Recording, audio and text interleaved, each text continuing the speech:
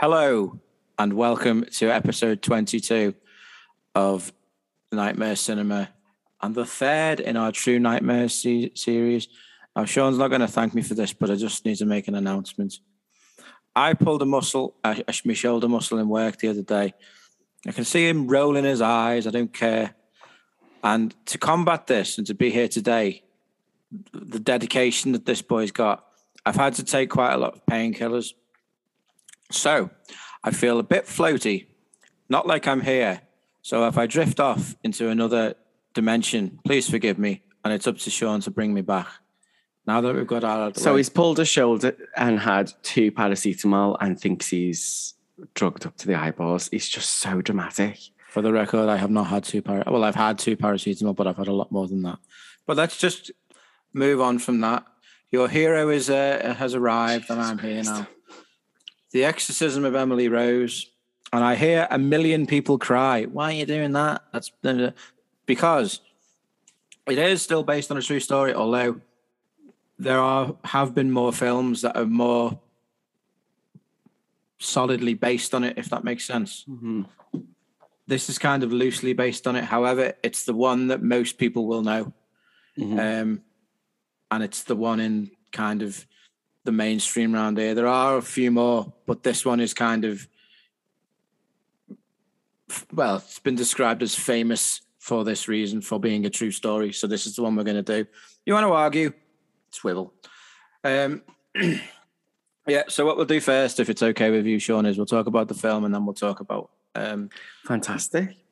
So Exorcism of Emily Rose, 2005, Scott Derrickson. I hear a lot of people say, who's he? You may remember him from such films as Sinister and Sinister 2.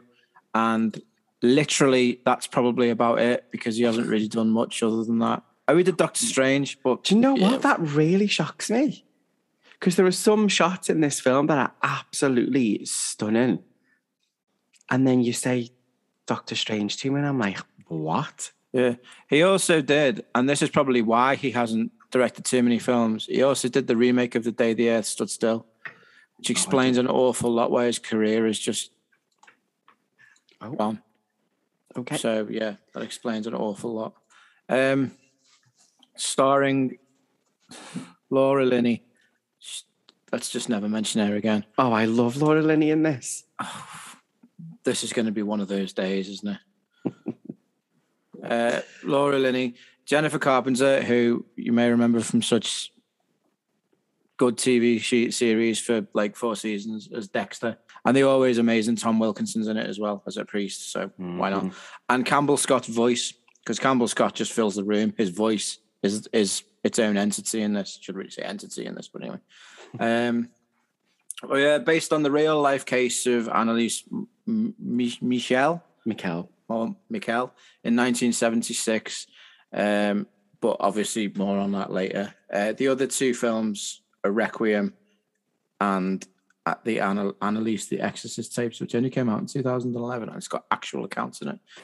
I just wonder what it is about that story that is it's got 3 films about the one story. Not like 3 films in terms of like an original and 2 sequels, but like 3 films about the same story. What is it? Like, it is fascinating, isn't it? But let's go back to this film. Sorry. Hold that thought. Ask that question again when we're talking about the actual story, because that's a good question. Okay. I'm forgiving you now for mocking my shoulder. About the film, me personally, you know what I'm like. I like a film for ages, and then I do this, and I watch it again, and then I hate it. And exactly the same thing has happened again. Thank you very much for ruining another one. It's quite interesting at the end of the day, but the execution is just... It's not all that. There's bits of it I do like, I have to admit, and I will watch this again before I die, over social next week probably. But I like the way that you know, the bit. I have to go back a little bit to explain this. As soon as you make a film about this, you're going to be compared to one of the greatest films that's ever existed. That's the problem with making an Exorcist film. exorcism film. No matter what it is, it could be completely original. This is actually quite unique, to be honest with you. But as soon as you put that title or that premise or that theme in it, you are then compared to one of the greatest things ever made, and you will not win.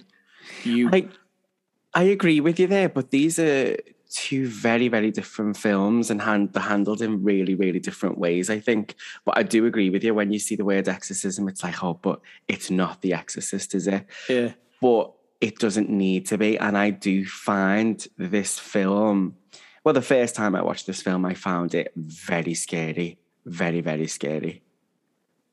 Like, I was very scared. And that's something I never really say. Yeah. I'm quite... I'm not very good. I may have mentioned this once or 500 times before. God. But I'm not very good with horror films. I never really found this creepy, but I never really found it scary. I did, however, find it very interesting the first time I watched it. And I think the only reason that it didn't do it this time is because I'd seen it before and I knew what was coming. But it is genuinely interesting. It takes the bit in The Exorcist where they take it for the temporal lobe, the frontal lobe tests, and everything that they do is clear, which is one of the strongest points. We've talked about this almost 22 episodes. I think this has been mentioned in every single one. But it's one of the strongest bits of that film is the fact that everything that science has got is explained away. That is the one of the brilliant films about that film, and they do it in this, and they do it really well in this. It's like it's basically two kind of viewpoints, isn't it? There's the viewpoint of the inherently Catholic religious family who believe that this girl is there's no debate in that, and then there's the view of medicine, and it's really it's really well done. It's really it's good. It's an excellent kind of perspective. No, it is. It absolutely is. And somewhere in between those two things is the actual truth of what happened. You can't. Well, we're going to discuss the actual story later on, aren't we? But I keep leaning more towards going to talk about that. But let's stay with the film. We're not going to be on this very long because I've just about finished with the good points about it, which was literally that. Okay, well, can I say some good things then? Yeah, but they won't be correct. Okay. So I think directorially, this film is two different. There's two different sides to this. It's like it's really strange. Like there's really gorgeous, poignant moments, and then you've just got the bog standard, really simple shots, really simple storytelling. Like I watched the very start of it, and I rewound it. Rewound it. Is that still a thing? Skipped back? I don't know what you'd call it. I don't think you say rewound anymore. Most of the people who listen to this just go, what the hell does that mean? And Googling rewound it. I went back to the start 3 times to watch that first part where that medical examiner comes to the farmhouse. And the things that he sees and the look of the whole thing is just absolutely gorgeous. It is so, so bleak. It looks cold and desolate, and it's got this beautiful, beautiful aesthetic. And then there's these things that you're seeing, like the cats moving away from the house, and later on you learn that is Emily Rose. Emily Rose. That's a different film, not Sean. Emily Lou Harris is a singer. She's not in the film. Emily Rose is the one that brought them into the house, and it was like she was gone, so the cats left.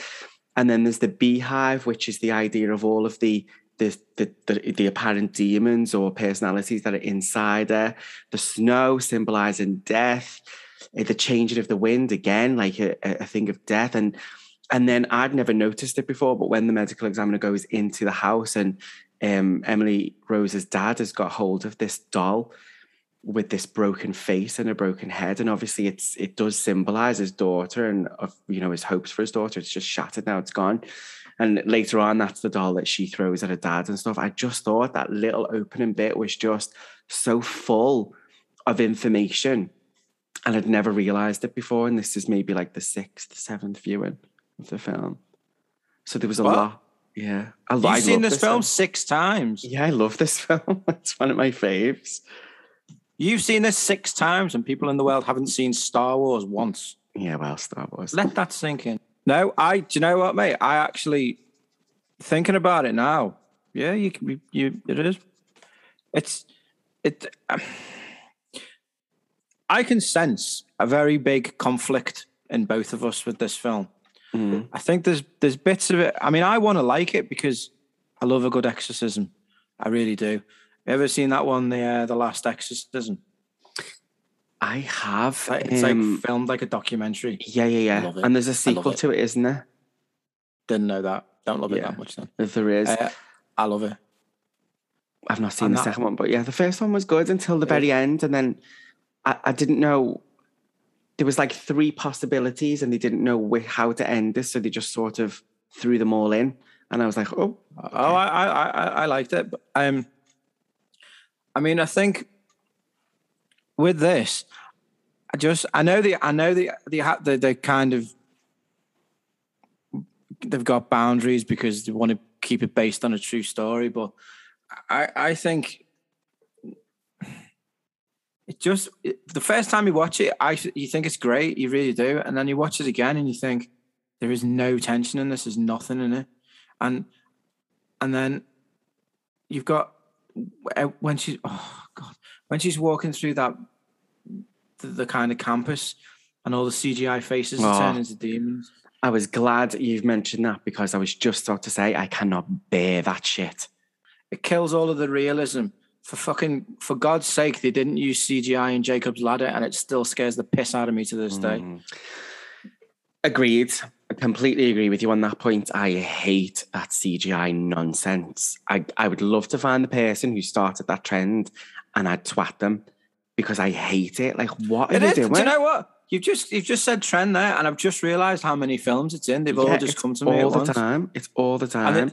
And it's like that thing. Do you know that thing on Snapchat where they go, where they like, it's like a filter and it just turns your face into like scary thing, and you use it to scare your dog and your kid and stuff.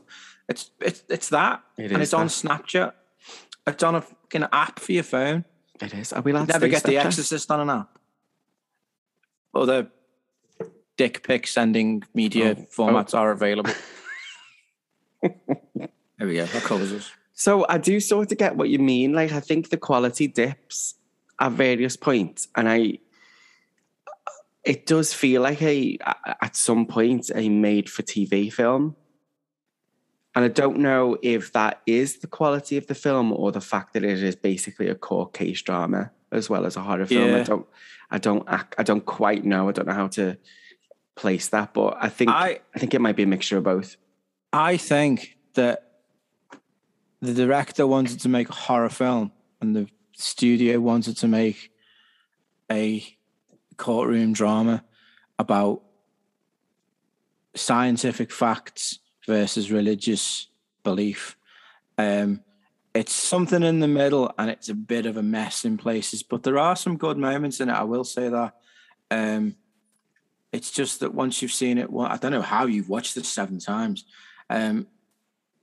Once you've seen it once, it takes the life out of it and it takes the excitement out of it, and it belittles quite a good take on it. And unfortunately for me, because of if I talk about it on the one viewing, then I could probably get excited. But I think it's not just the medication; it's the lack of excitement for this film. It's like it's very, very difficult for me to get excited over this film because it limps from good moment to good moment for me. And I don't know if you feel the same way, but every time you go back to the courtroom, you go, and it kills it. It kills the momentum dead. And then I don't. I think I see where you're coming from, but no, I don't think it does kill it for me. And I didn't get really disheartened when it went back to the courtroom. For me, do you know what it felt like? And maybe it's because I'm used to this format, but you know, old episodes of The X-Files, I keep mentioning it all the time lately, but old episodes of The X-Files where you would have the paranormal So Mulder telling his version of events and Scully going, no, this is what could have happened. Yeah. And that's what it felt like for me. So that didn't bore me. That was something I was used to and kind of liked and felt familiar with. No, I'm with you there. However, when they do it in the X-Files, the execution is absolutely brilliant. Except for seasons 10 and 11. Where they forgot how to tell stories. But in the vast majority of them, the execution is so well done. Like the way that the interplay between them both, it's stuff of legend now. So and it just doesn't happen in this. It's just not there. Apart from Campbell Scott's voice, which is absolutely perfect. This very calm prosecutor. Like one of the moments I remember the most is when he holds up those two pictures at the beginning of the trial. And to be quite honest, Jennifer Carpenter, you can't really tell a difference apart from a little bit of blood on her face. But it's like, it's the gasps from the jury, and you just think, and the way he kind of addresses it so calmly as well. They needed more of that. They needed more of that delivery, but it was just not there. It was the first time, but it wasn't after that. You're just expecting all this. Bah! It frustrates me. I've actually written here, Campbell Scott has an amazing voice and the production gets mad props for casting him solely on that basis. That it actually made me write it down. That's how good his voice was and how sparse of positivity I was about it this time around. Okay, I've always liked this. I've always liked this film, and I came to do it now. And like you do with most films, you make me hate it. Well, not hate it, just dislike it. No. You can't. You can't. You just can't. It is full of some really, really good moments. Really good moments in there. I love all the psychological and scientific explanations, and I love that Erin Brunner just completely tears them to fucking shreds. The way they've written her character as a lawyer is so spot on, based on other courtroom dramas that I've watched, not any actual legal proceedings that I have witnessed. At weekends, Sean is a defense attorney for accused exorcists. It seems spot on. It seems believable. She seems believable. She seems like a bit of a shark. And I love the fact that her character has a bit of an arc where she's a rising star and she'll do anything to get to the top. She gets to the top and she's like, I'm not going to take your warnings. I'm just going to do what I need to do to get through this case.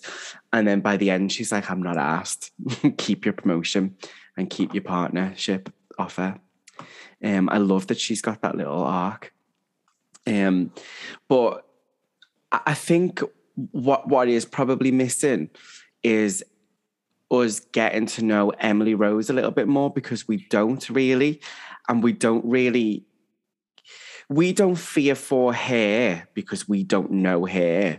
But what I think scares us is I do feel like they handle that well. Like, we don't need to get to know her because the story is scary anyway, and the things that you see are scary. But I want to buy into that character a little bit more. I completely agree with that. I completely agree. For me, the only reason that I had any empathy towards it was because it was Dexter's sister. That was it. That was how I knew her. She wasn't Emily Rose. I can't even remember it. Debbie Dexter's sister. That's why I knew her. There was no... And again, I'm going to do it again, and I'm going to get booed off the park like so many Man United players. But it's you come back to The Exorcist and you're half the film getting to know Regan. Mm-hmm. And by the time shit hits the fan, or piss hits the floor in her case, well done. You love that. You absolutely love that kid. If you could jump through that screen and do what Karras does at the end, you would. But with this one, you are absolutely spot on with that. You just don't know this girl enough. You don't know what her favourite colour is, even then. Audiences have changed though, haven't they? We've spoke about people going to see The Exorcist nowadays in cinemas and stuff, and audiences have changed. They don't want that thing where you get to know people. They just don't. They want to get straight in. They want to get straight to the action. They're not bothered about the characters, and that's what separates people who love film from people who like to go to the cinema. Well, then you have to ask yourself, who was this film made for then? Because it was made for obviously a mass market, wasn't it? It was made for as many people as possible, as all films are made now. Horror film audiences they're very, well, you know this because you are one. They're very particular and they're very intelligent, and they'll see, like, horror films made generically, they're forgotten, and you have to have something new, an intelligence to it. That sounds like it's got a life form in it. That's no, I don't mean that. I mean, like, it has to have something more. This does, but we have to feel that empathy for the person possessed, or a possession film just does not work. I have to feel the empathy for someone involved. Maybe they want us to focus on the lawyer, maybe that's on the priest, maybe that's what it is. I felt like the sympathetic focus was Father Moore. Not even Erin Brunner, who's obviously she's our protagonist in this film, isn't she? But I feel like the sympathetic focus is Father Moore, definitely. Yeah, for me though, I 100,000,000% agree with you that they should have expanded that. But then how would they have done that then? Because, you know, the way they've chose to tell the story is through a courtroom drama, so you don't get that in courtrooms, do you? It's not like, oh, Emily was raised here and this is what she did and this is how she was in school and blah, blah, blah. You don't get that level of information. You get what is relevant to the trial, don't you? Yeah. Then it shouldn't have been called The Exorcism of Emily Rose. It should have been called The Trial of Father Thingy Moore. Who is on trial for The Exorcism of Emily Rose, though. Yeah, but if it's not... No, that is the focus of the film is the exorcism. It's not whether... It's not like the exorcism is a real thing. It's like, did this happen? Well, obviously the exorcism actually happened, but did it help? What was it about it? Do you know what I mean? There's more to it. So I think The Exorcism of Emily Rose is the right title to have. Yeah. I don't think we're ever going to get to the bottom of if this is a good film or not. I don't think... Well, I'm going to tell you it is. So. Well, you're fucking wrong. It's got good moments. What was the scariest part of this film for you, genuinely? This is weird for me because there's got to have been one point where you've thought, oh shit. Probably the beginning, probably that, and even then, it was just... I can't. There's no moment, no scary moment in this film that jumps out at me. On me. There are I two. walk down the stairs in the dark and 3 jump out on me then. So there are 2 really, really scary moments, and none of them happen around the exorcism. They actually happen to Erin Brunner. And the first one is when she wakes up at 3:00 and she smells something burning. Really nice build to it. And then she goes into the kitchen. She can't smell anything. And then the front door opens. Oh my God. To her apartment, not to her house, to her apartment. That freaked me the fuck out. And then it obviously freaked Erin out as well because she legged it to the door and bolted it shut again. But it's one of those moments where, oh, did she lock the door? Could it have been something else? Because you don't see her coming in. She's at home already. And then the next one is the same sort of thing. She's in bed. And then, she's been given the tape by the doctor, hasn't she? And then she hears the tape playing from another room and it's Emily Rose like screaming and talking in different languages. I'm sorry, but I had a fucking shat. I don't know how she got out of that bed to investigate that. I'd have pooed me knickers. I'd have burned the fucking place down with me and the tape in it. I've just remembered my moment, and it was when that kind of figure reveals himself. That sounds terrible. To the priest. So does that. Just that, because that that was like kind of shit like that for me. But that was about it. Is that when he runs out in the rain? Yeah, and it's like opposite. Yeah. Yeah, it goes back to the courtroom and it says, do you think this was Satan revealing himself to him? And he said, no, he thinks it was a demon.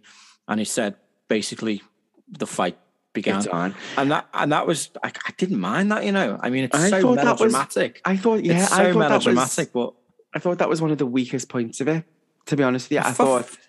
I did, John, I'm not going to lie to you. I thought the first time you actually see something where he's in the jail and you just see a shadow and he just grips the bars and starts praying, I thought that was more tense than seeing a hooded figure like nodding at him going, yeah, game's on, lads. No, I'm sorry, fuck off. How stupid. I don't know if it was the visualization or his explanation of it that put me off more. I can't decide. fuck off. We're not going to agree on this, are we? Yeah, probably not. We hardly ever do. I'm going to sum this up by saying it has its moments. I will watch it again, but it's a fart in a jacuzzi to me. Oh no, it's not. Let's think about the scene where they're in the barn. So she's done all of the boogie and she's like been biting at the walls, clawing at the walls and all that stuff. And then she jumps out the window and goes to the barn and they all, you know, follow her. And this is where the tape records, isn't it? And she's like speaking in German and Aramaic and Latin and everything. And she's just repeating 1, 2, 3, 4, 5, 6, 1, 2, 3, 4, 5, 6, that there's 6 demons in her. And then she names them, doesn't she? And I just remember that like close up of her face where she says, and I'm the devil. And her eyes, yeah. My God. I'm getting goosebumps now even thinking about it. I agree with that one. That whole scene is one of the most dramatic things I've ever seen in a horror film in my life. With all like the wind blowing through the barn, the horses going nuts, snakes falling out of the ceiling, she's speaking in tongues, the priest doesn't know what the fuck's going on, the doctor wants to leg it, the dad hasn't got a fucking clue. You don't like Hellraiser, but you like this. Don't even compare the two, John. I know, I won't, believe me. The two. And nor can you, because Hellraiser's like a 1 and this is a 10. This is like... Oh... Sometimes the things you say make me want to throw stuff at you. We just really like different horror films. Like I like good ones. You like terrible John, ones. You clearly like ones that are a little bit pervy, loads of blood in them, shit stories, poor writing. That's what you obviously like, and I like the opposite. I have no comeback. If I wasn't on medication, I'd be wiping the floor with you right now. I don't think you would. You'd be picking your teeth up off the floor. Shut up. Metaphorically.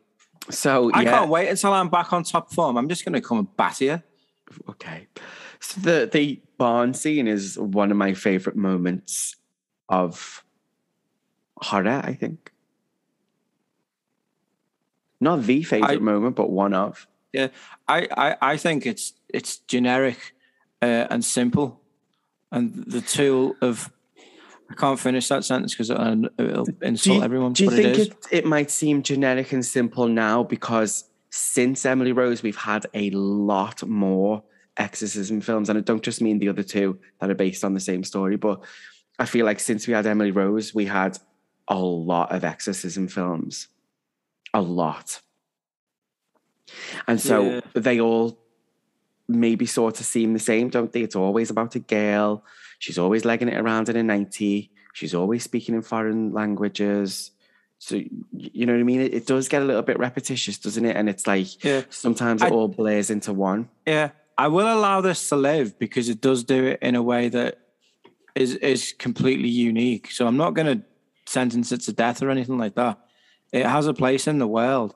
I just wish it was done a little bit different, but I wish almost every film... There's about 6 films in the entire world that I think are perfect that I wouldn't change. And let's just agree to disagree that this is... And let's get on to the true bit because I think I'm going to enjoy that bit a lot more than that. Oh, it's disappointed me. Can I just say I like birth to a porcupine. That I like the line after the Father Moore is sentenced as well. You are guilty, Father Moore, and you are free to go. Yes. No. You keep saying things, and I remember them. I've watched the film today and I've forgotten all about it until you say things from it. I can tell. Heavily medicated. However, I do remember all of this. So yeah. I will end that by saying again, it does have a place in the world. I just wish it was done a bit better. I just wish it was ramped up. But okay, let's just move on from that now. Idiot. Fucking idiot. I put a big title in this and it's size 20. What is it? Size 26 font behind the film. Here we go. Right. Now this is where it gets juicy for me. It's based on the true story of Anneliese. Say that word again for me. Michel. In West Germany in 1976. She was raised by a devout Catholic family, wasn't she? Very devout. What did the Warrens point out last week? Not that. That it only seems to be heavily religious families and people who are possessed by the devil. Another case in point here. The Warrens weren't sent here to this one because there's no money in it. It's in West Germany. And she underwent 67 Catholic exorcism rites. 67. 67? That is a lot. Over the period of 10 months it was, wasn't it? Yeah. Yeah. And you're thinking to yourself, well, no wonder she died of exhaustion and malnutrition, and dehydration and God knows what else. Yeah, it's a lot, that. I've got some facts about the 67 exorcisms. So they took place between 75 and 76, sometimes 2 sessions a week. And sometimes one session could last up to 4 hours. I mean, can you imagine getting shouted at by a priest for 4 hours? When I read that 67, I had to kind of go, what? What? But this, when I was reading through all of this, it kind of does the same thing as the film. You read one thing and then it explains it in the scientific way. So it's like, once I read that, it said like that she's been diagnosed with epilepsy and numerous neurological conditions unknown at the time. So there's still, because she died in 76, they're still not known. If she was around now, they could have tested her. Well, one of the doctors said that she developed neurosis related to religious iconography, and that was due to punishments that were inflicted upon her as a kid by her mum and dad, but also probably due to her extensive research into Catholicism and Catholic iconography later on in life, like between high school and university. So she's researched all of these things, and exorcism, possession, and demons would have been in there somewhere. So it's like she's took all of these things, and here has she. I mean, to say that she faked this whole thing, given the state that her body was left in, is a really unfair statement. I think she was mentally unwell, and things happened to and around her because of her family. That made her believe she was possessed. Oh, without any shadow of a doubt. Yeah. I've actually found. I might put it on. Put the link on the what's it called, Instagram later, or when this comes out. I've got it's enhanced audio, the real exorcism. Like a recording of it, and I've actually stopped it where I got up to.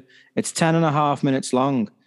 I got up to 38 seconds and had to turn it off because it is genuinely unsettling.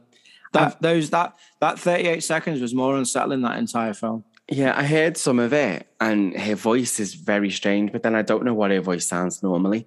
It is really creepy, and obviously it's all in German, isn't it? So we don't really know what was said unless you translate it, or you've got a transcribe of it or whatever. Doing the little bit of research that a guy on drugs can do, this scared me more than the film. Like this fucking creeped me out so much. I tried to do it last night, and did you hear the wind last night? Oh my God! I did that yeah, because I was probably summoning Satan from somewhere. It was whistling past my window, and I was like, I can't do this. And I had to get in bed and watch a Disney film. Fucking hell. Which is why I've done it. I had to do it today. I watched the film last night and today. Nothing. Not even a wiggle. I tried to do research on it last night. My bladder nearly exploded because I couldn't go for a piss. Like I was absolutely terrified. I was. It wouldn't stop, and every time I was trying to explore it further and further, something bigger was happening. The window came open at one point. It was the wind, obviously, but the window came open. Why am I pointing? No one could see.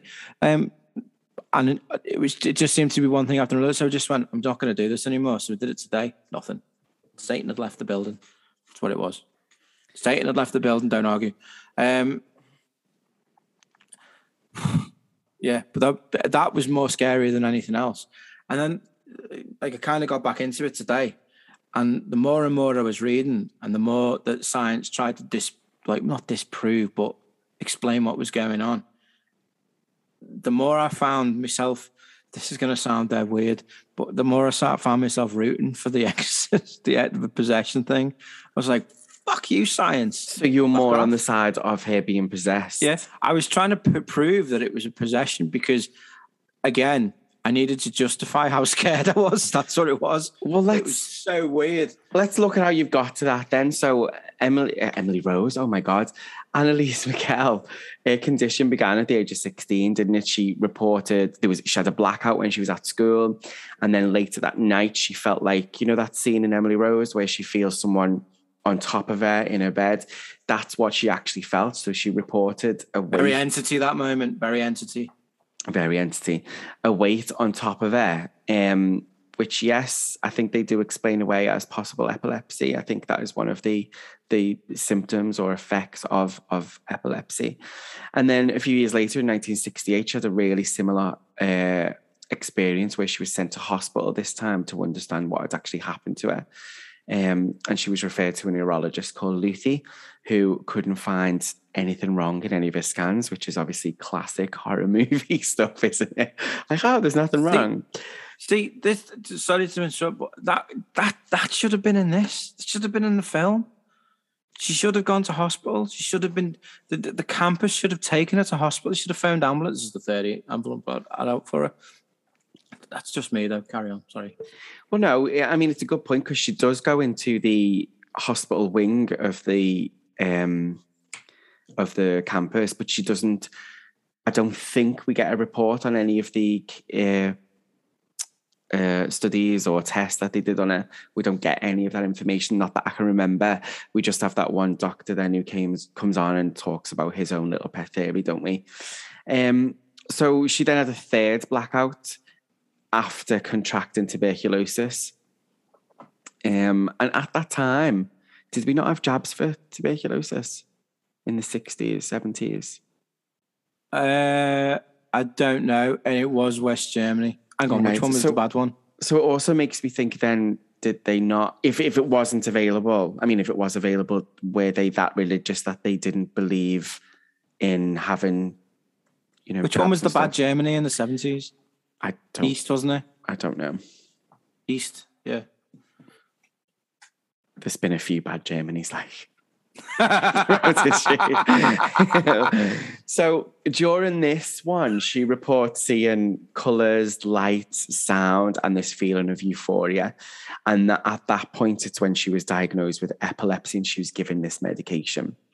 But her condition got worse, seizures increased, and then she returned to school in 1970. So I don't understand. I don't understand epilepsy enough, and I did hope to do a little bit more research into this before coming on today, because I remember from The Exorcist when they're looking at hair scans, they're like, it's a possible epileptic focus. But is that something that you would see on a scan? Is that something that you wouldn't see? I genuinely don't know. Or whether you would have saw it back in the day. What you mean? So is there evidence on the brain or in the brain, something that you can see that you would say that's epilepsy or that's what causes epilepsy? If you held two scans up, one was an epileptic brain and one wasn't, you'd know the difference. Are you sure? You wouldn't be, because I've seen it. Yeah. Okay. But is that evidence of an epileptic attack or seizure, or evidence of epilepsy itself, like the potential to have a seizure, if you get what I mean? Yeah, there's epilepsy, like an epileptic person's brain, which is very different to All right, okay. a healthy brain. I shouldn't. Yeah. Would we have known that back then? Would No, I don't think so. right? No. Okay. But Right. I worked before my work went a bit pussy and didn't get anyone with really.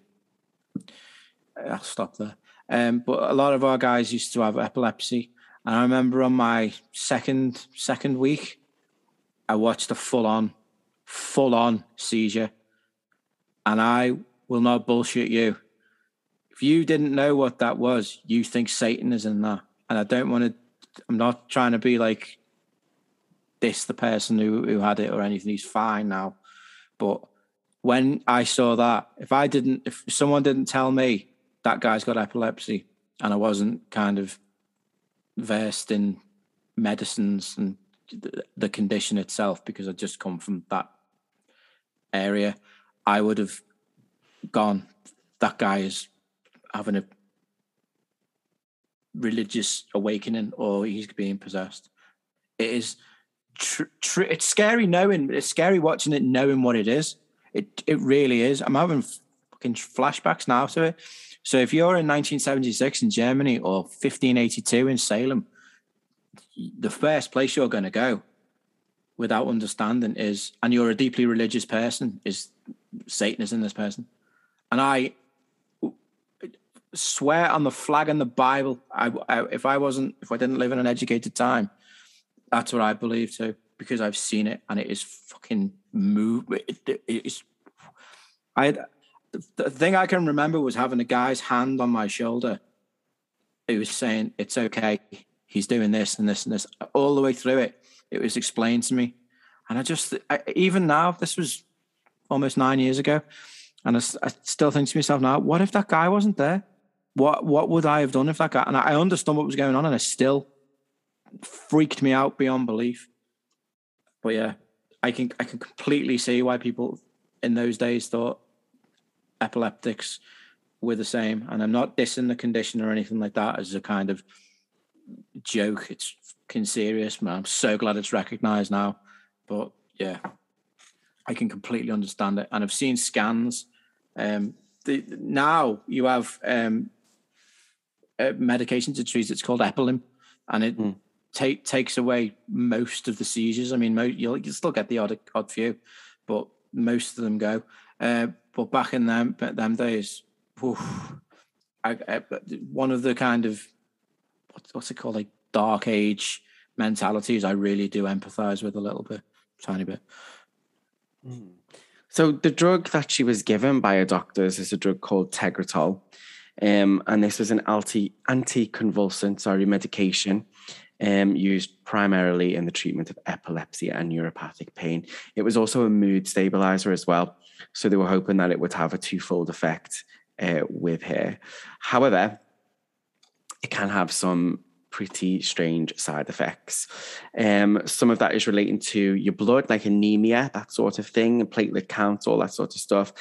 There has been reported increased risks of suicide or suicidal thoughts, and also increased risk of, I'm going to try and say this correctly, hyponatremia, which is basically, it's a sodium imbalance or a low sodium concentration in your blood.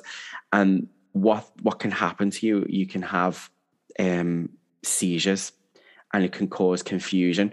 So I'm just thinking ahead a little bit. So just bear that in mind, that it can cause convulsions or seizures, and it can cause you to be a little bit confused. So just remember that in a second, because what we're about to come on to next is still on medication. In 1973, she goes to university. Her condition appears to be worsening. So she's still having seizures. She's still really confused.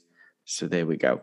And she's extensively at this period studying Catholicism. Like, she's really studying it. She's getting properly into it. While praying, she reported that she'd have hallucinations. And at this point in 1973, she believed that the devil was inside her. So you can see there that people are wondering why her condition is getting worse. And it could be down to the drug that she's on anyway, because one of the side effects is that you will continue to have seizures. So rather than the doctors taking it back in and changing this medication, they don't. They sort of just leave it to her. So around the same time, she reported hearing knocking in her bedroom, and her sisters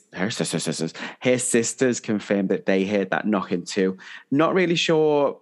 There was no, in my research, there was no explanation of what that knocking could be. It could be something that she is doing herself. It could be something that she is hearing while she's having a seizure. I'm really not sure. And she would also frequently hear a voice saying that she was damned. Now, if you hear, you probably know this, John, if you hear a voice that is an external voice, so that is not your internal voice, it is a symptom of schizophrenia, isn't it? You hear an alien voice, and it's usually something about persecution. And I know from when I studied psychology that a lot of women who suffer with schizophrenia, it tends to focus around something that is violent. So they're going to kill, they're going to rape, they're going to beat, all of that sort of stuff. So for Annalise to hear that she was damned, it kind of links in with all of the research that she's been doing and all of the way that she was raised in this really staunch Catholic environment. So her behaviour would change at this point. So she would start to growl like a dog. So really animal behaviour. Her voice had started to change, but that could be down to a lot of things. Like if she was screaming and shouting, your vocal cords become damaged anyway. And she seemed to have become incredibly strong. Someone in the research said Hulk-like strength, and she would throw her sister around like a rag doll, which, you know, maybe. Probably one of the most disturbing. I've seen that too. Everything that back in the day, I had like 4 years in work where we used to deal with this every day. It's just not like that anymore. We don't get anyone like that anymore. When I first started, we actually had real serious mental health conditions. And I mean, I don't want to make kind of, what's the word I'm looking at?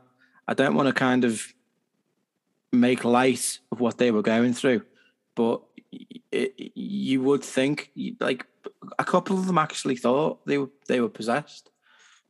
And when you've got someone staring you in the face saying, "I am possessed by the devil," and you're going, "You're just not, because I can see a child in front of me." I've been in a situation so many times, but I never once did I ever think you're possessed by the devil. Yeah, I'm obsessed with exorcism stories and films and real life cases. I'm obsessed with them, and I've had people come to me saying these things and doing some fucking weird shit, and not once, not even close. It's so odd. For anyone who understands mental health now, for them to actually look at something and go, that might be a possession, that's the story I want to see. No, I agree with that. I think probably what is going on here, well, I'll come on to what I think is going on here in a minute. So I just want to go through a little bit more of what she actually did and went through. So she would lick her own urine off the floor.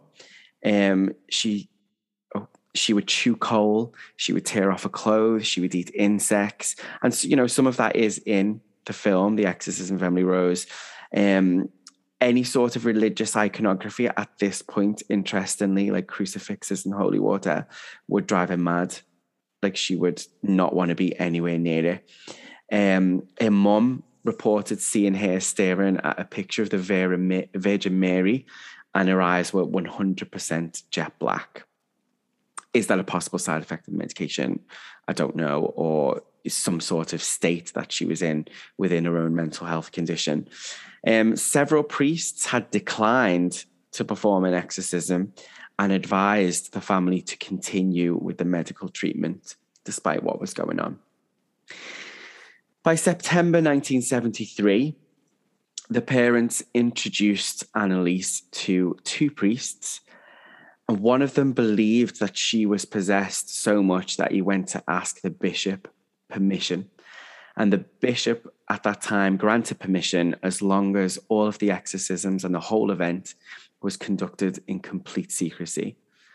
So Renz, one of the priests, performed one of the exorcism. And at this point, she started talking about dying for the sins of the wayward youth. So that to me links in with one of those side effects where we're thinking about increased risk of suicide. So suicide isn't always I'm just thinking about how to say this. It's not always something that you will actively do in terms of taking a rope or taking a leap off a bridge or doing something violent to your body. It could also be you waiting for nature to take its course. And in this case, where this young woman is so convinced by the mythos of Catholicism and the fact that demons and the devil exist, and for her to believe that the devil is in her, that to me is this. She wants to die. She is suicidal. And she is waiting for these things to do it for her, whether that is demons, the devil, or her own mental health. And that's what I took from that part. And she'd stopped eating. She'd taken the choice to stop eating, and said that she was not permitted to eat anymore. And so it just further strengthens my argument. And at this point, when she stopped eating, it was then that her parents cut off her medication.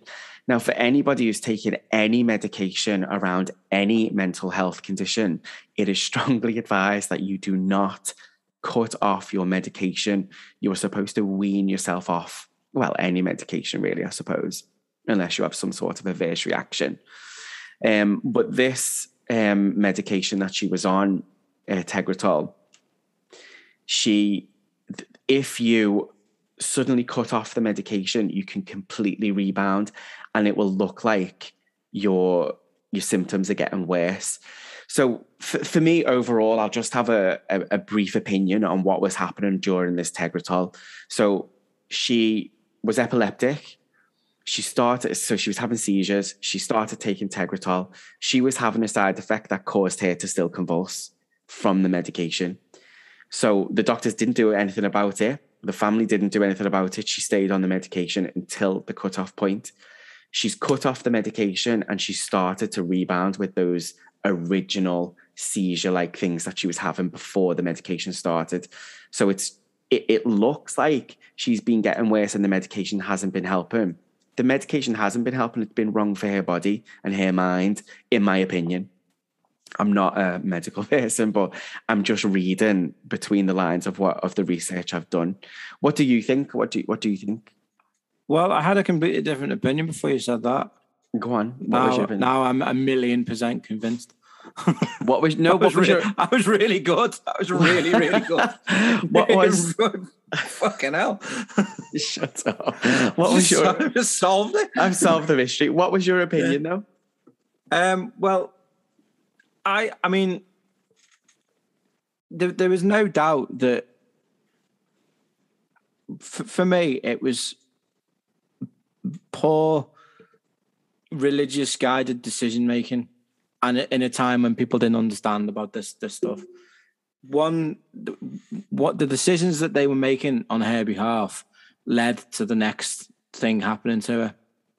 Up until the one thing that we get told, and I know it's different if you're religious because you have to go with what your faith is in. My faith will always be in doctors and science, and that's it.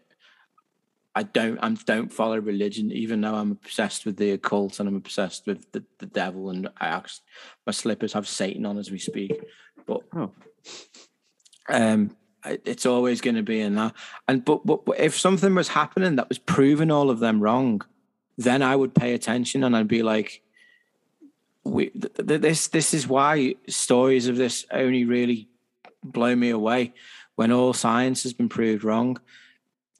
The science in this was never proved wrong. It was just It was misused. you are two different people. It's you look at it through one set of eyes, you see something, and you look at it through another set of eyes and you see something else. And that, I mean, that's the human race. That is people of faith, people not of faith. You can either you believe what the fictitious thing in the sky says, or what cold hard facts determine. So it's one is guided by, I don't want to say nonsense, and the other one is actual concrete facts. And once they stopped with the cold hard facts, I mean, granted, it's all a trial at this point because it's 1976, so it's everything that they were doing was the first time it's ever been tried. But when you're dealing with a family of absolute devout Catholics, they're going to go with what they know. They're going to go with what they believe. And then you've also got the priests who are like people of authority in a lot of communities across the world. And especially for the McKell family, they would have been an authority. And for the bishop to sign off on an exorcism, although a secret exorcism, very weird, that is like, it places some importance and some gravitas on that family and this story and what's happening to their daughter. It really does that, I think. It's and that it was from the moment it was kind of handed over to the clergy, it was never going to end well, because the moment that she stopped eating and drinking, it should have been, is it intravenous? That's intravenous, isn't it? She should have been fed by tubes. Do it again, going from reality back to film. To do it in The Exorcist, she's got the tube in a nose, covered completely. But this family were just so devout in their belief. It was basically, and I know it's real, and there is, at the end of all this there is a girl who's lost her life to this. But as soon as that was handed over to them, that was it for her. She was never going to come back. It's and that, like, you forget at the bottom of all this, there is real people involved. The family has lost the daughter has lost her life, and in the most horrific way possible. And you have to say, and I don't want to piss people off by this, but it was preventable. Oh, absolutely. Absolutely. Absolutely. Could not agree more. Always preventable. So I just want to talk about the 6 spirits that are apparently possessed here. So Lucifer, obviously, is Lucifer, the devil. He's got loads of different names. Satan. Oh no, Lucifer and Satan are 2 different things. They are, yes. According to demonologists, yes, they are. And that TV show called Lucifer. Oh dear. That's where I get most of my facts from. And then we have Judas, obviously Judas Iscariot, who betrayed Jesus in the Garden of Gethsemane. Little bugger. And then we've got Nero, who is considered, he was an emperor of Rome, and he was considered to be a persecutor of the Christian faith. And apparently under his rule, Peter and Paul, the apostles, were put to death. Cain is the next, who killed his brother in season 1 of the Bible.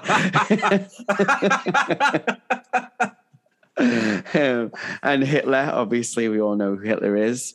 And then a disgraced Frankish priest from the 16th century. And what was his name, John? Fleischmann. So he was accused of assault and murder, and he was also a drunken fool. And he was defrocked and excommunicated from the church. I'm assuming defrocked means like they took his robe. Or is that like a public? Is defrock like a public thing? I can imagine it being fairly Game of Thrones-ish, where they defrock him and then throw shit at him, and then shave his head and make him walk through the. Maybe I just want this to happen to all priests. So. Oh no, it's not. Defrock just means. The disappointment's in your voice then. I'm devastated. I did expect a little bit of Cersei Lannister here, but it's not. Defrock just means to deprive a holy person of ecclesiastical status. So it was basically, you're not a priest on your bike. No trial, no jail, no. No. No, of course not. Basically set the standard for all priests now, didn't he? Like, well, wow, if this fella can get away with that, bring on the children. That is the business model, isn't it, for the Vatican going forward? And it's like, well, we can cover up this one. So like in like 2,000 years or whatever it was, we can then do it again. Oh. And then they can all feast on kids. I really don't like them. Let's look at some of the people that she's apparently possessed by. Lucifer, Judas, Cain. They're all people from the Bible who everybody knows anyway. Hitler wasn't in the Bible. I didn't say Hitler. I just said Lucifer, Judas, and Cain. Oh, I get you. Yeah, they're all in the Bible. Nero and Fleischmann, they're both people that she would have come across in her extensive research into Catholicism. And Hitler, well, he's Hitler, isn't he? Like, everybody knows who Hitler is, and obviously she was a German.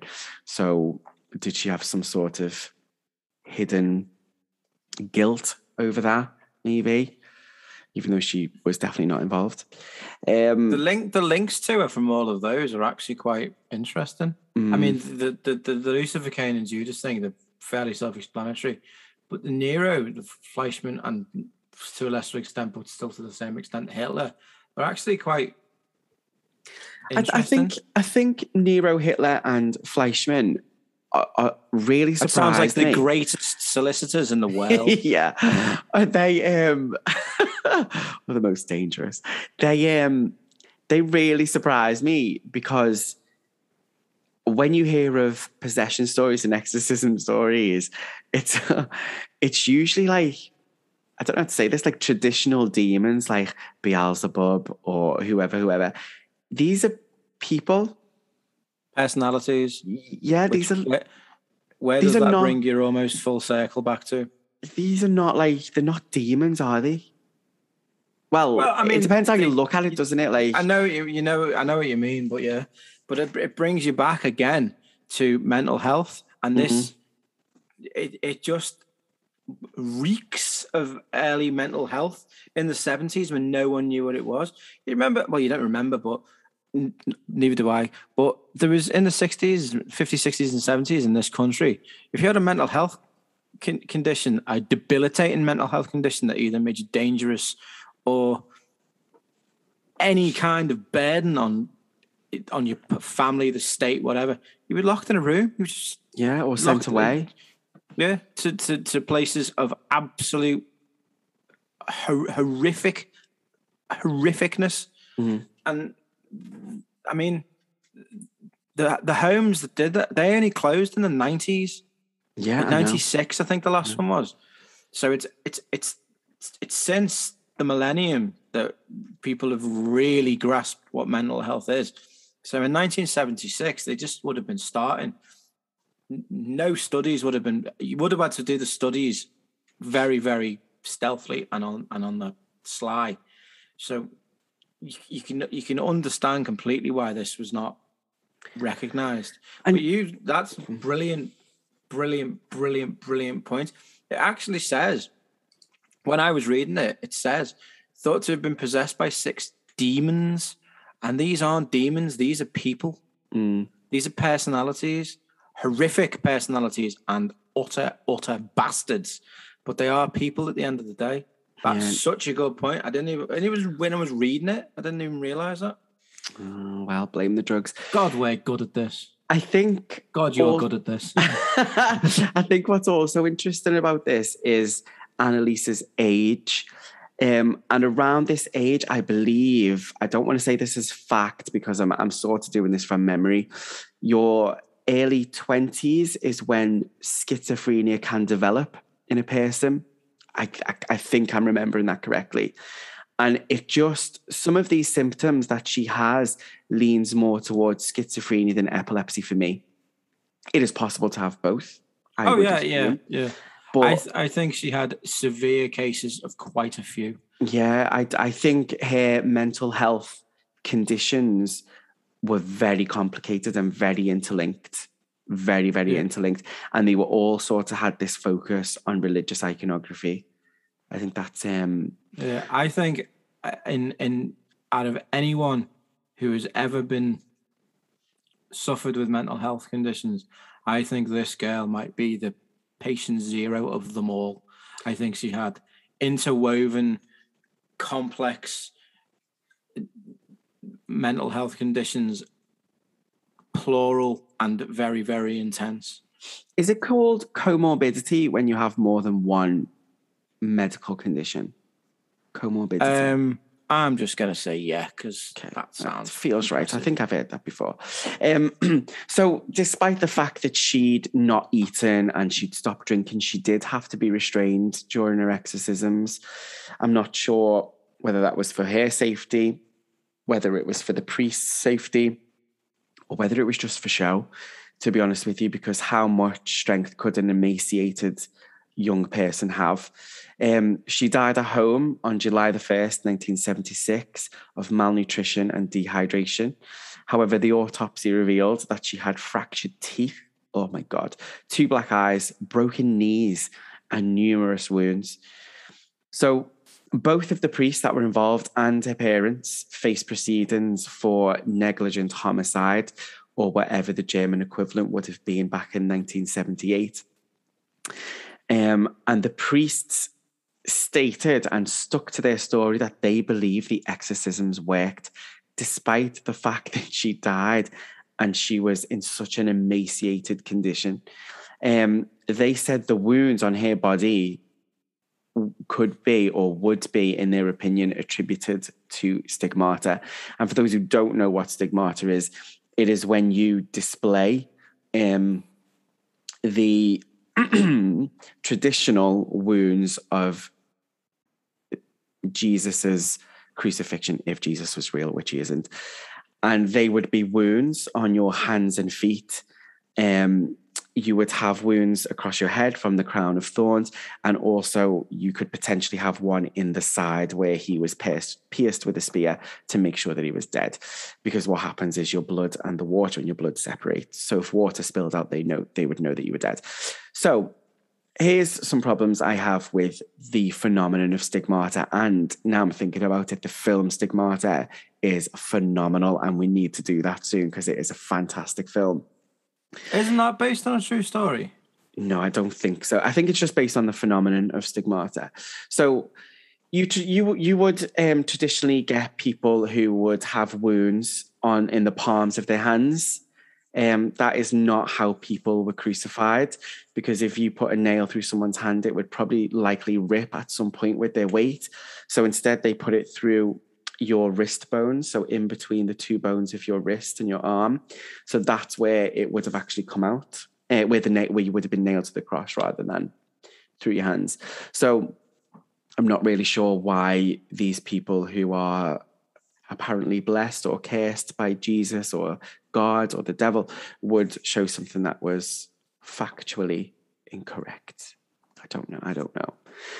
So the court was not convinced by the priest's stories, and all parties were found guilty. So the priests were charged with manslaughter and given 6 months in prison. And they were suspended sentences, and the parents received no punishment, as the court deemed them to have been through enough. See, right. So, yeah. You're in a place where you are asking people questions and you've made them swear to God. So the court recognizes God. And then evidently it doesn't recognize the work of God. If you're recognizing God exists, and you're recognizing all priests are divine and righteous, in my head, this is what it is. If you, I swear by God means, loosely translated, I believe in God, may he strike me down if I lie. That's what you're saying. That's why if I ever go into court, I'm fooked. I have to swear on like... You don't have to swear on the Bible, do you? You can say, I don't believe in that. Like, I believe in God. I don't believe in a Christian God. I don't believe in an organized religion God. God to me is just an energy that we're all made up of. So you can pick your book. Wait, I don't think you can pick your book. It's either the Bible or you say something else. The language is a little bit different. Oh, is it? Yeah. Yeah. But in this, it's... Like, you can't go in with, like, Harry Potter and the Deathly Hallows and swear on that. I believe that happened more than this. But not like this story, I mean the Bible. But in this case, they would have sworn on the Bible, and then you go, and God exists. Oh, do you know what? It fucking pickles my head. It really does. I completely get your point, and I'd not even thought about that. Like, the court are saying God is important enough that you will swear upon his word, but then we do not believe a single word that is coming out of your mouth. Yeah, and you are basically his messengers or whatever fucking priests are. Yeah, I'd never thought of that before. But I suppose the point of a court of law is to establish beyond a reasonable doubt whether something did or did not happen. And that obviously we don't know the case files. I've not read them. We don't know whether that was proven beyond a reasonable doubt, because how can you?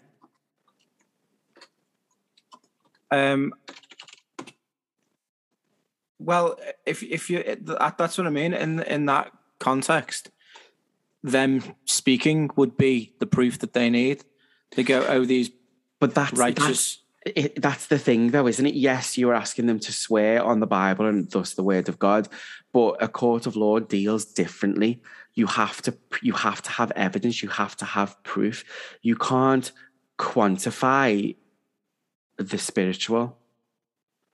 What film is it? You might be able to tell me this. What film is it when they say courts have recognised the existence of God for years? Maybe it's time they recognise the existence of Satan. Oh, I don't know. I thought you were going to go with Miracle on 34th Street then, to be honest. Do you know what I think it is? And you're not going to thank me for this. I think it's your old friend, Prince of Darkness.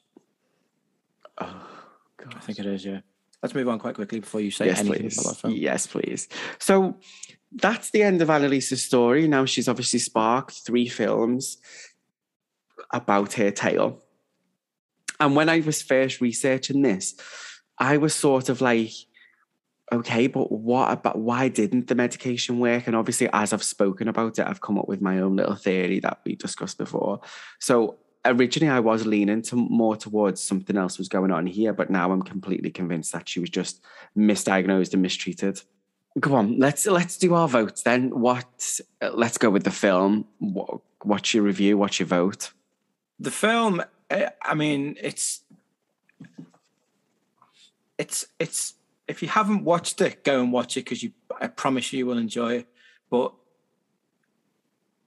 it's use once and then destroy. It's popcorn all the way. I mean, I'm not going to say it's poo, because it's not.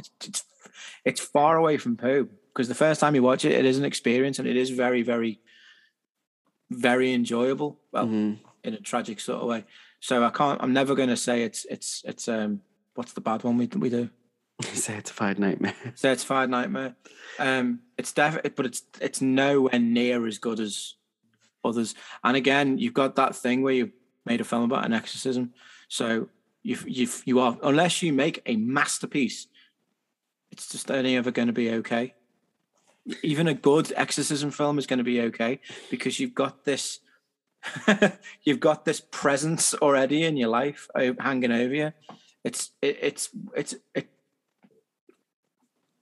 It's a living, breathing entity, The Exorcist. It's life-changing, world-changing, religion-scaring genius.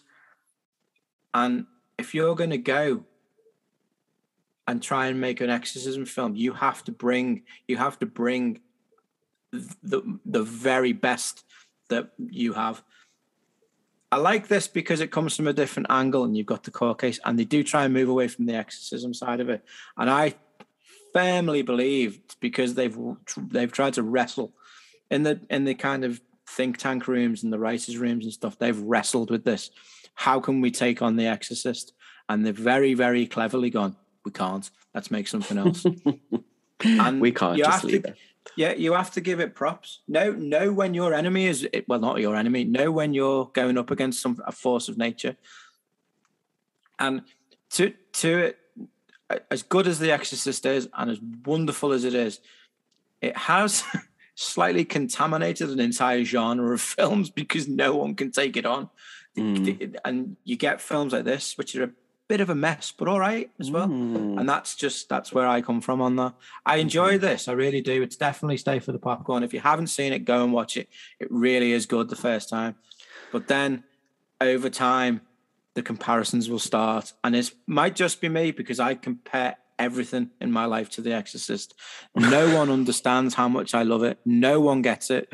You're probably the only person, you and Johnny are probably the only people who understand just how much I love this film, that film.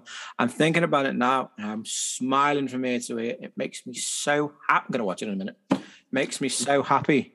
It really does. And you cannot take on the big daddy of the lot. You can't do it. Okay. So I'm going to agree with you, but I'm also going to disagree with you as well. I don't think I agree that you can't take on The Exorcist when you make an exorcism film. I don't think it even tried. I don't even think it was a discussion, personally. I think this is our story. This is how we're going to tell it. Let's crack on. I do believe that some of the scenes and some parts of the story depreciate with each rewatch of the film. Absolutely agree with you. But then there are some parts that just stand up. And there are some parts that you were going to see on rewatch that you've never seen before. Like that whole opening scene, I just thought, oh, that's quite nice. Didn't take any of those other little aspects and those little hints about what was coming in later on. I did not even take them on board until today, because I get like my nightmare cinema head on and I pick up on things that I've never noticed before.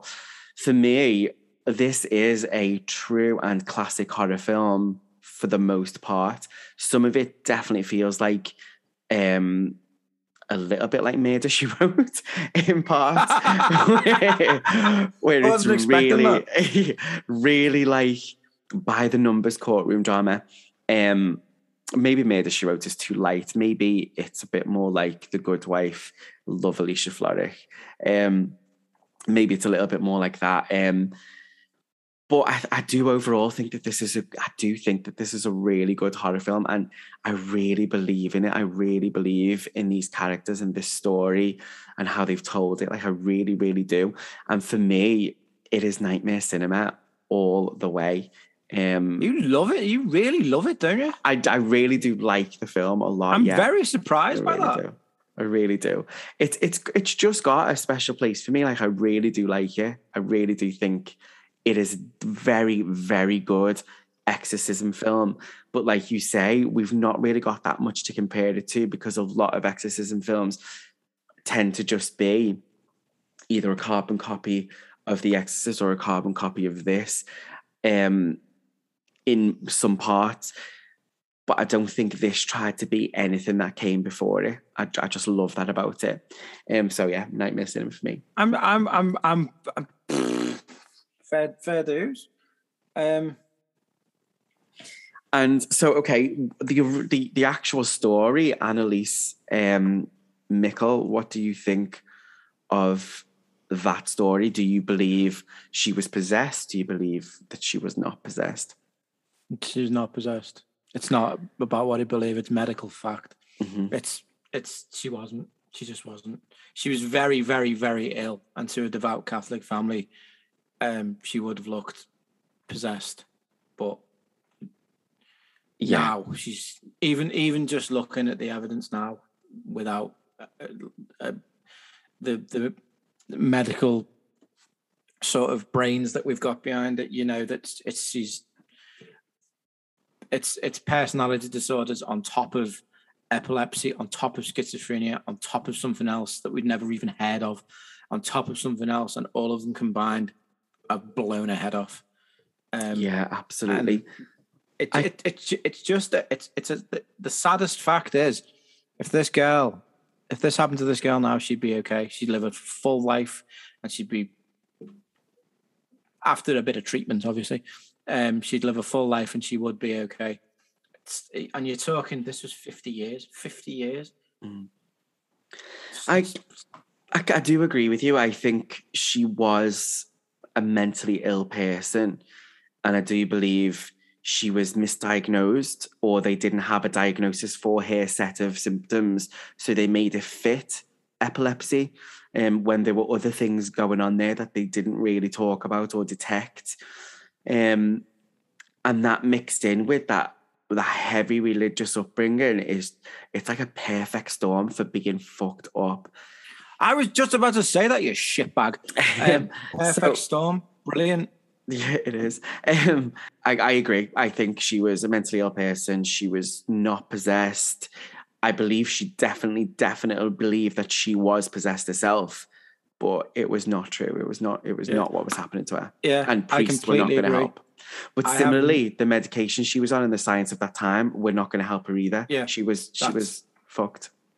Yeah, between the scientific, the medical limitations, and the fact that her family believed in this thing, in this possession wholeheartedly, she was, for want of a better word, fucked. Yeah, it's such an interesting case, isn't it? Because it's not like anything that we've looked at before in terms of the Warren and Amityville.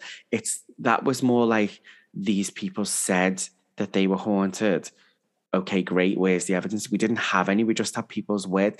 This is like, we've got photographs, we've got audio recordings, we've got witness statements, we've got doctors' reports, we've got loads of evidence there. Yeah. So this feels true. It feels real. Yeah. It feels more real than Lorraine Warren anyway. The more evidence you've got, for one thing, the more that can be, what's it called, cross-examined for the other. Absolutely. And I think that's what this does.